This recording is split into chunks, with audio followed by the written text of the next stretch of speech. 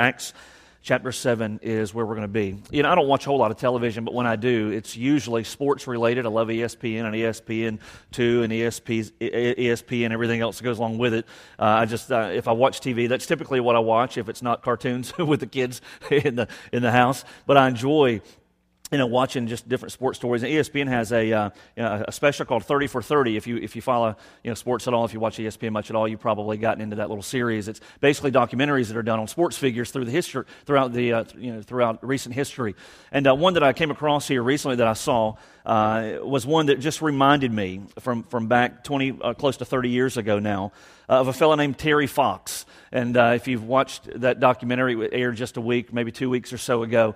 And I remembered his story, but I had long since forgotten about Terry Fox.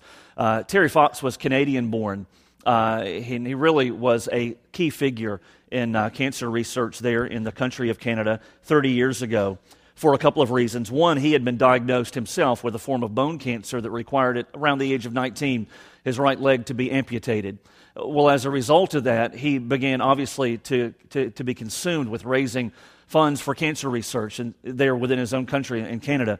And so he set out to run a marathon of hope, is what he called it, across the country of Canada, starting on the East Coast, winding his way towards the West Coast. His plan was that he would run a marathon a day, which, if you've ever run before, is absolutely unheard of, especially for a person who's healthy, much less for one who is only going to be doing it on one leg and then with the replacement leg that he had been given. And so he planned to run all the way across the country of Canada with the goal of raising funds for cancer research. He set out, he began with increasingly as each day passed, he began to see an increase in media attention, and it just began to become a frenzy across the entire country of Canada. Terry Fox was appearing on television shows, and it almost came to the point to where the cancer research was placed in the back seat because of the attention that he was gaining as he made his trek across the country. Well, as time went on, he would continue to slowly make his way across until the point to where he began to grow weary, not just from the journey itself, but ultimately as he learned that the cancer had returned. It had spread to his lungs, and after 143 days, his journey came to an end. He was hospitalized, and within the next year, his earthly life came to an end.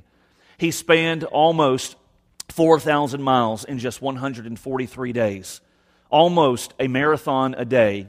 And to this day, almost $500 million for cancer research has been raised through his foundation. Now, when I was reminded of his story, when I saw that on ESPN and I watched that documentary, I remembered him. I had forgotten him for probably the last 28 years of the 30 since it occurred. And I remembered him initially. One of the things that stands out, if you hear his story, if you remember him, if you've watched this story about him, is that he was a person who knew what he was striving for, and he was absolutely relentless in the pursuit. He stared death in the face, literally, until death stared back. And as a result, the life that he lived was a life that made an impact. Have no idea where Terry Fox stood in relationship to God. Have no idea if he was an atheist or if he was a full-blown follower of Jesus Christ. Have no idea about those details. But I believe he is an example of one who is a picture, literal picture of what it means to pay the price and to absorb the cost of what it means to chase after a goal. Whenever we look in Scripture, and specifically in these recent days, we've looked at a person by the name of Stephen. In Acts chapter 6, Stephen makes his introduction, and we find him to be a person who was a follower of Christ. He was of Jewish heritage. He was in the early church in the city of Jerusalem. And Stephen was a person who had dedicated himself to serving other people. He was one of the original 7 that had been chosen to wait tables to meet the needs of some of the older, widowed Hebrew followers of Christ there in the church in Jerusalem. But it was from that point that we begin to see that Stephen also was a person not only of good reputation, but he was a person full of the Spirit, full of grace, and one that God would ultimately use in a tremendous, tremendous way. And so Stephen would begin to take a stand for Christ that perhaps he never saw coming, a stand that would ultimately cost him his life. He would be the first recorded martyr that we read of in all of history who would give his life for the cause of Christ, for the sake of the gospel. And as we begin to understand the picture of Stephen's life, as we looked at last week, he would stand before the highest ruling Jewish council of his day, the Sanhedrin. Standing before those 71 members of that Sanhedrin, Stephen would take a stand for his faith, and he would defend his faith with such fervency that it would be very clear that he was budging and he was moving nowhere off of his stance for Christ. And it would cost him his life. The way that he would stand for his faith was that he would point out to the Jewish leaders who'd rejected the Messiah that throughout their history, they had chosen to rebel against God, to rebel against God's leaders, to reject God as a result of that, and then ultimately to replace Him, whether it be with idols, false gods, or a religious system that replaced Jesus for who He was. And as a result of Stephen's indictment, as we would read here in just a second in verse 51, we find that he ultimately would give his life for the sake of the gospel. In fact, before we go further, let's just look at the indictment that God brings to these Jewish people through Stephen's words, beginning in chapter 7, verse 51.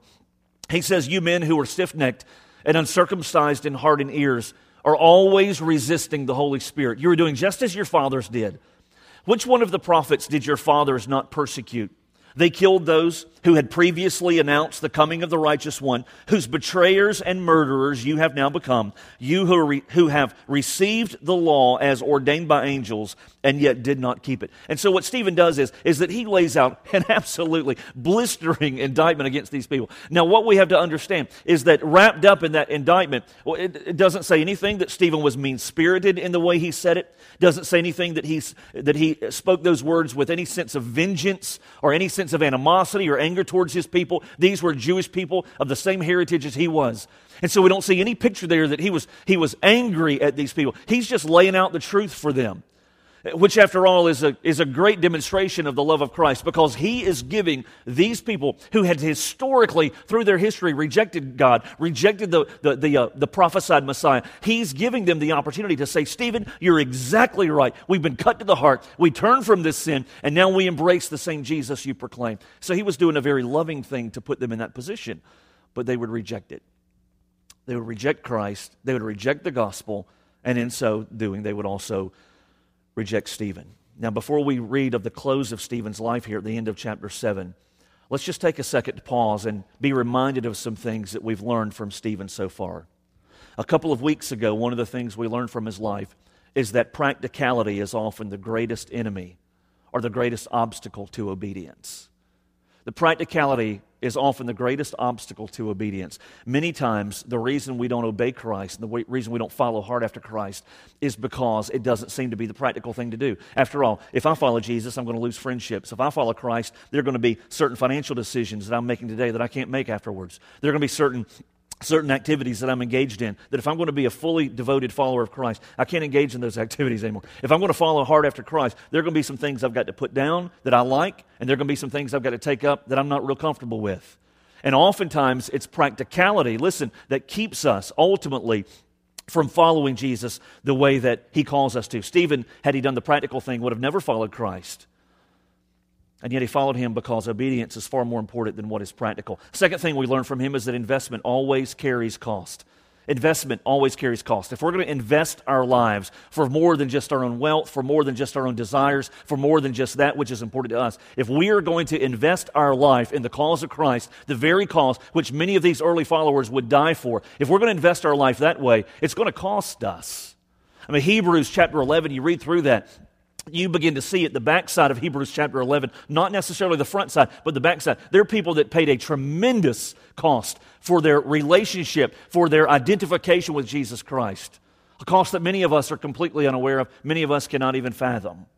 And so investment always carries cost. What are some things we learned from the Jewish rulers here early in chapter 7 as Stephen stood toe-to-toe with them? What are some things we learned about them? Just as a reminder, number one, you cannot embrace rebellion without rejecting God. If we rebel in some area of our life, and we looked at this last week, if we rebel in this area, say if God says to a single person, all right, this is the way you as a Christian need to operate in regards to the moral part of your life, to how you need to behave with members of the opposite sex. If we are going to rebel against God in that area, then in that area we have rejected Him. And we men are real good at putting things in compartments. We like to have a nice little compartment for every little place. But listen, we cannot compartmentalize God. We cannot compartmentalize and put Him in this area of our lives and say, this is the part of my life where Jesus is welcome, and then expect to run the rest of our lives by our own intuition, according to our own agenda and our own rules. And so wherever we rebel against God, it's at that very point we have rejected Him. And if we have rejected Him in one small part, we have rejected Him as a whole. We learned that from the Jewish leaders. But a second thing we also learned last week is that rebellion is often a first step towards idolatry. Where we rebel and we ultimately reject God, it will not be long before we replace Him. And so rebellion, for those who may be embracing it today, is a first step for you towards idolatry, because you will reject God where you rebel against Him. And where you reject Him, by your nature, because you're created to worship, you will replace Him. And so we come now to the close of chapter 7, the end of Stephen's life. And as we read this passage of Scripture, I've chosen to title this message, The Other Side of If. The Other Side of If. And so pick up with me there, Acts chapter 7, beginning in verse 54, and we'll read down through the end of this chapter, verse 60. It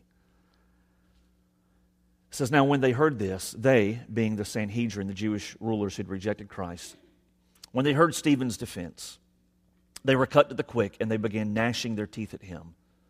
But being full of the Holy Spirit, he gazed intently into heaven and saw the glory of God, and Jesus standing at the right hand of God.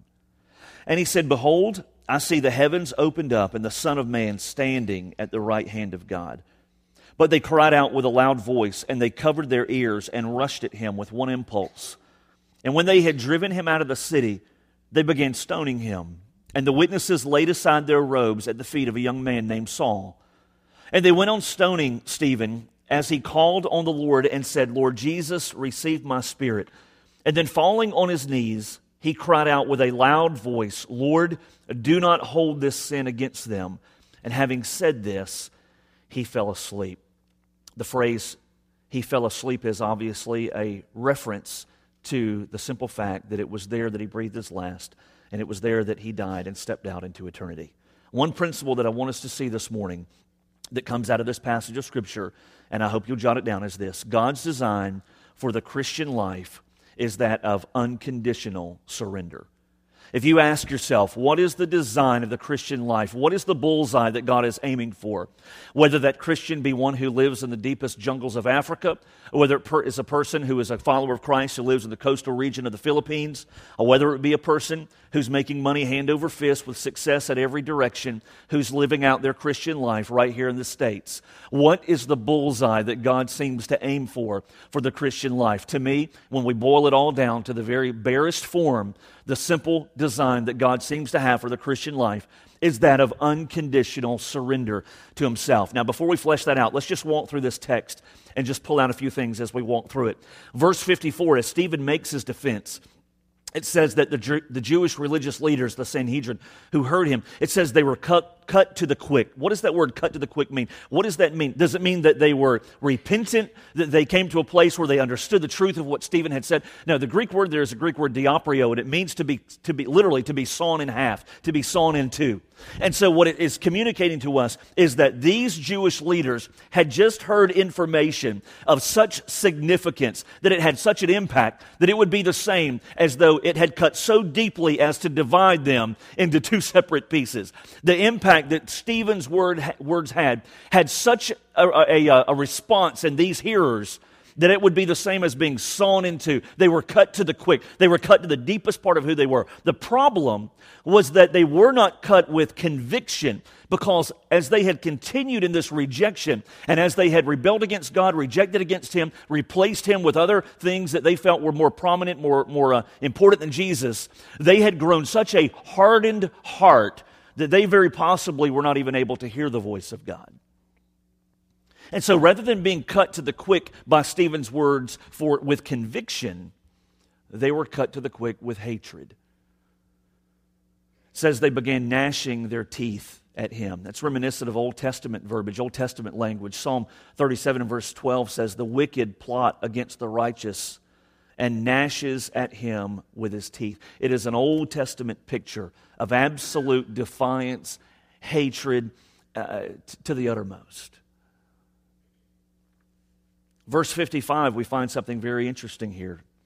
It tells us in verse 55 that from Stephen's perspective, and in verse 56, that he looks heavenward and he sees the Son of God, Jesus Himself, into verse 55, standing at the right hand of God. Now this is interesting. This is very interesting because what we find in Hebrews chapter 1, verse 3 is that Jesus, after he had finished his work for redemption as our high priest, in other words, the one that would not only offer the sacrifice, but the one who was the sacrifice, when Jesus finished his redemptive work at Calvary, in other words, when he had finished giving himself as a sacrifice to redeem us, to buy us back for all who turn from sin, place their faith in Christ. When that work was done, it was customary before him for the high priest to sit down when his work in the temple was completed. It says in Hebrews 1:3 that when Jesus had finished his redemptive work, he sat down at the right hand of God. Of course, we know at the beginning of Acts that Jesus ascended to heaven, and we can assume, putting Scripture together, that he is seated at the right hand of God. However, when Stephen peers into heaven, it was one of those rare instances in the New Testament where God gave the capacity for one to almost look out of this life and into the next. What he saw there was Jesus, verse 55, and the glory of God, and Jesus standing at the right hand of God. Now, it doesn't tell us why Jesus stood. I can only assume that it was because it was for the purpose of Jesus soon to welcome into heaven this saint, this follower of Christ. Saint, not in a Catholic sense, saint in a New Testament sense, one who was purchased by the blood of Christ, had come to Jesus in faith. Jesus was standing to welcome him at his entrance into heaven. And it was almost as though you could hear the words already, "Well done, my good and faithful servant." And so Stephen looks into eternity and he sees there standing as though to welcome him, the very Son of God himself, Jesus Christ. And he makes now one of three statements that we read of in this passage. Look at verse 56 again. What does Stephen say? "Behold, I see the heavens opened up and the Son of Man standing at the right hand of God." Oh boy, he had just ripped the cover off of this whole thing. Because how does he refer to Jesus when he looks up into heaven? How does he reference him? He does not say, "I see Jesus." He says, "I see the Son of Man." And that's significant. That's very significant. You don't have to turn here, but just listen as I read in the book of Matthew, chapter 26. You can jot it down. You can read it later when we've got a little more time. Matthew chapter 26. Listen to what it says, verses 63 through 66. This is a slice out of Jesus' ministry, specifically one of his trials. Listen what Jesus says in Matthew 26, beginning in verse 63. It says, "But Jesus kept silent, and the high priest said to him, 'I adjure you by the living God that you tell us whether you are the Christ, the Son of God.'" Listen to what Jesus says. Jesus said to him, he said to the high priest in his trial, "You have said it yourself.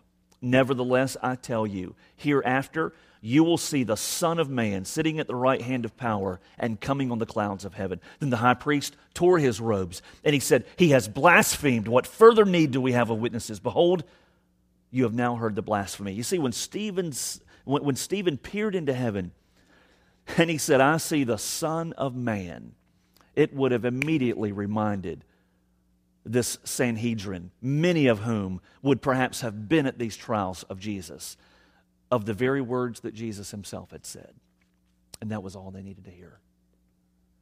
For Stephen to claim such a claim, as "I see the Son of Man," Jesus himself, standing, and in so many words, to welcome his arrival that was soon to come. Verse 57, back in Acts chapter 7, tells us that they cried out with a loud voice. They covered their ears. Why would they do that? So that they would not hear any further what they perceived to be blasphemy. Sadly, they did not realize it was truth.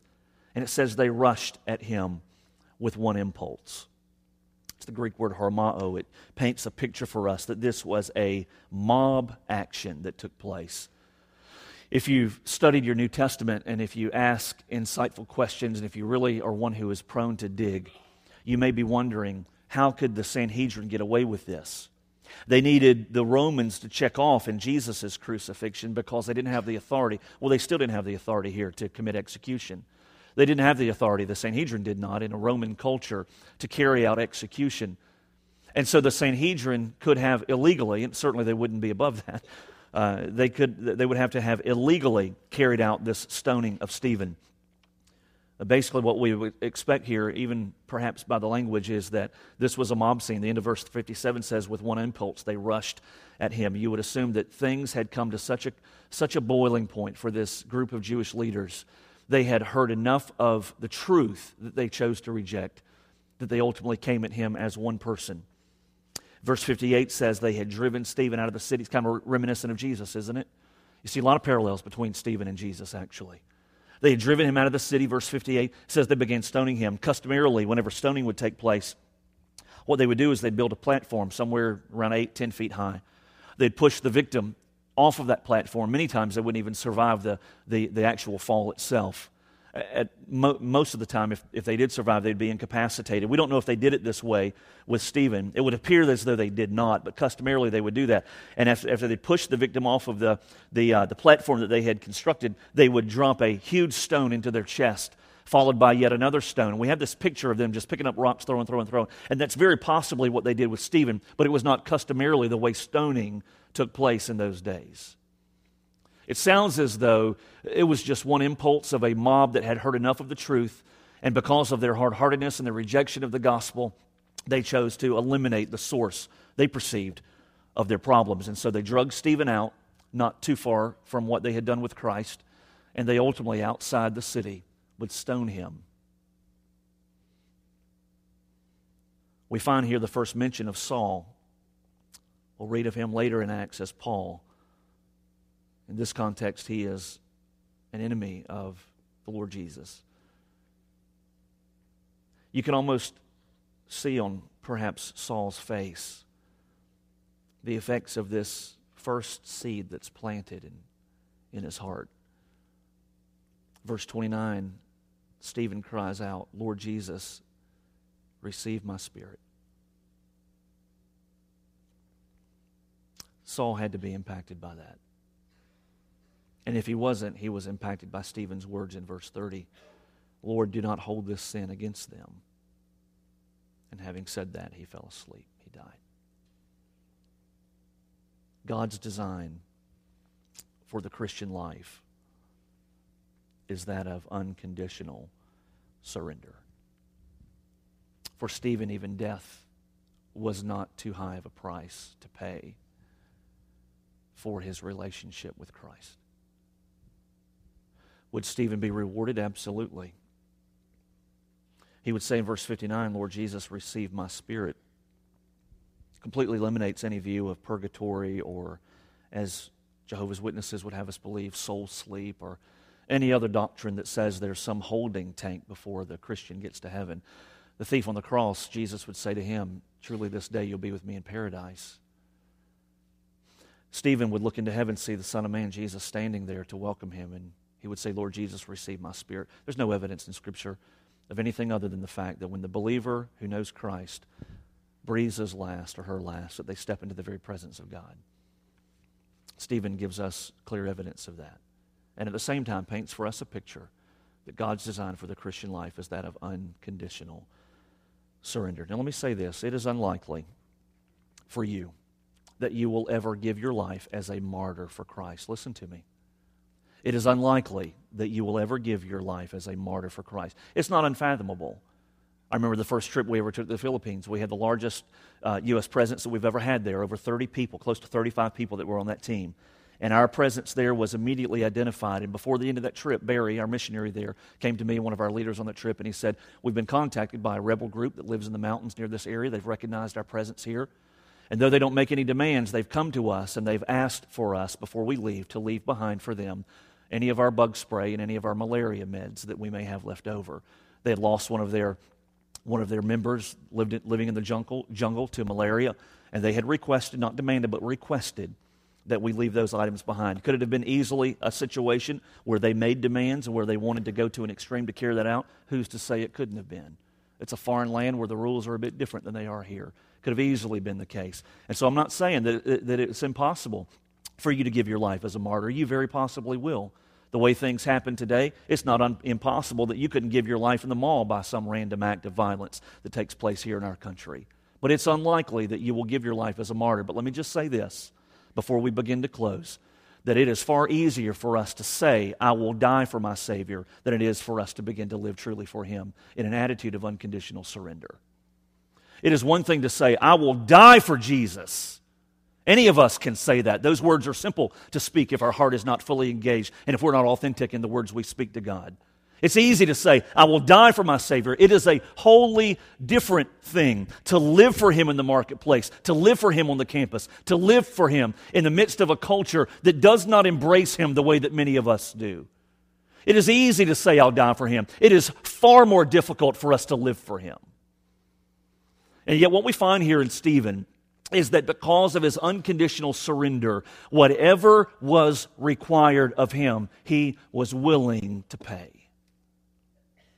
And I will say that if any of us have a price tag to our following after Jesus, just listen to me. The enemy will be sure that you have many opportunities to pay it.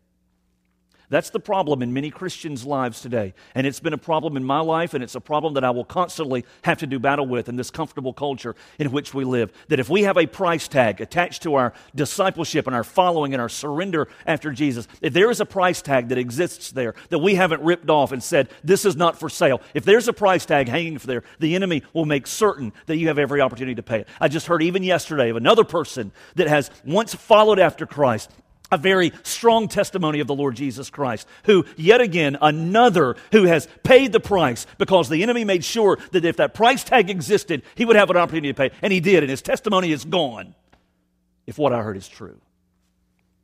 And if you have a price tag attached to your faith, listen, the enemy will make sure that you pay it. Stephen was not for sale. He's not for sale.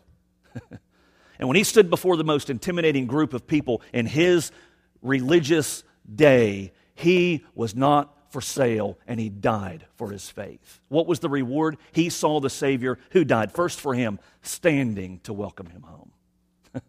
For many of us today, that means nothing. For him, it meant eternity. If my attitude is, I will follow after Jesus if, and let's be honest, that many times is our attitude. Listen, I will follow after him if whatever is on the other side of if is truly your God. I'll follow after him if he makes me successful. I don't care about all this paying stuff, investing, and it's going to cost me. And, I don't care about that stuff. You mean to tell me, Lord, you on the cattle on 1,000 hills, if I commit my life to you, you're going to make me a success. I'll follow Jesus if he makes me successful. Jesus is not your God. Your success is. Because whatever is on the other side of if is your idol. Oh, I'll follow after Jesus if he blesses me. Don't tell me all this Hebrews stuff about Hebrews chapter 11, those who died not seeing the inheritance that was to come, and it's going to cost me, and I may give my life to the flames, and I may be as many in church history that have given their lives for Christ, and I've got to surrender certain things, lay down certain things if I'm going to follow after him. Now, don't give me all that. You're telling me, Brooks, that if I surrender and if I follow after Jesus and I follow hard after him, you mean to tell me that he's going to bless me? I'll follow after Jesus if he blesses me. Jesus is not your God. Your happiness is. And one of the problems with the health and wealth gospel today that we hear spouted out across the airwaves of our country is that it tells you that if you follow Jesus and if you surrender yourself to him, you'll have material blessing and you'll have cars you never dreamed of in your driveway and you'll have more money than you've ever dreamed of. And if you sow a little seed here, God's going to multiply it. Explain that kind of junk to the people who live in the Philippines that follow hard after Christ and they eat rice meal after meal after meal after meal. You see, even the health and wealth gospel that permeates this country in which we live today proves our own idolatry because it's not Jesus that we care for, it's our own comfort. Who wouldn't follow after Jesus when he gives us more money than we know what to do with, when he builds houses bigger than we could have ever expected, when he keeps us healthy, heals us of every disease, pours into our bank accounts all the things we've ever dreamed of? Who wouldn't follow after Jesus when he does that kind of stuff? Listen, it's not Jesus those people follow. It is whatever comes after the if. And if he blesses me, and if he fills my coffers, and if he keeps me healthy, and if he pours out into my life, then I'll follow him. Stephen had none of that. He was a table waiter who died as the first recorded martyr for the Lord Jesus Christ. And he is written in the book that will survive the ages as a result. And so I'm just saying, Jesus said, if anyone will follow after me, I would have got here if I had time. I'm already late. But if anyone follow after me, let him deny himself, take up his cross daily, and follow me. I'm not going to tell you what I'm going to do. You might die. And many did, and many will. And it may cost you more than you could ever see this side of heaven. But my design for the Christian life is nothing less than unconditional surrender. It's the ultimate test of faith. Lord, when you give me nothing, will I still follow you? Stephen gave all because the Savior had paid all. Simple question this morning. How closely will you follow the one who has paid everything for you? Is there anything that stands between you and unconditional surrender to the Lord Jesus Christ? Here's what I say. Not to pump my ego, because you know it doesn't matter. It doesn't matter. It does matter to me how many come, how many pray, how many respond, because I love you. But I don't need people to flood an aisle to feel good about myself. All I need to know is I delivered what God told me to deliver. That's all that matters to me. I don't need you to come for me. The reason we respond is for Him and for ourselves. And I'd be willing to say, in church this size, 2 services, 400 adults, perhaps 350, however many are here today, there's going to be quite a few who have some things to lay down, to say, Lord, today I surrender to you. With heads bowed and eyes closed.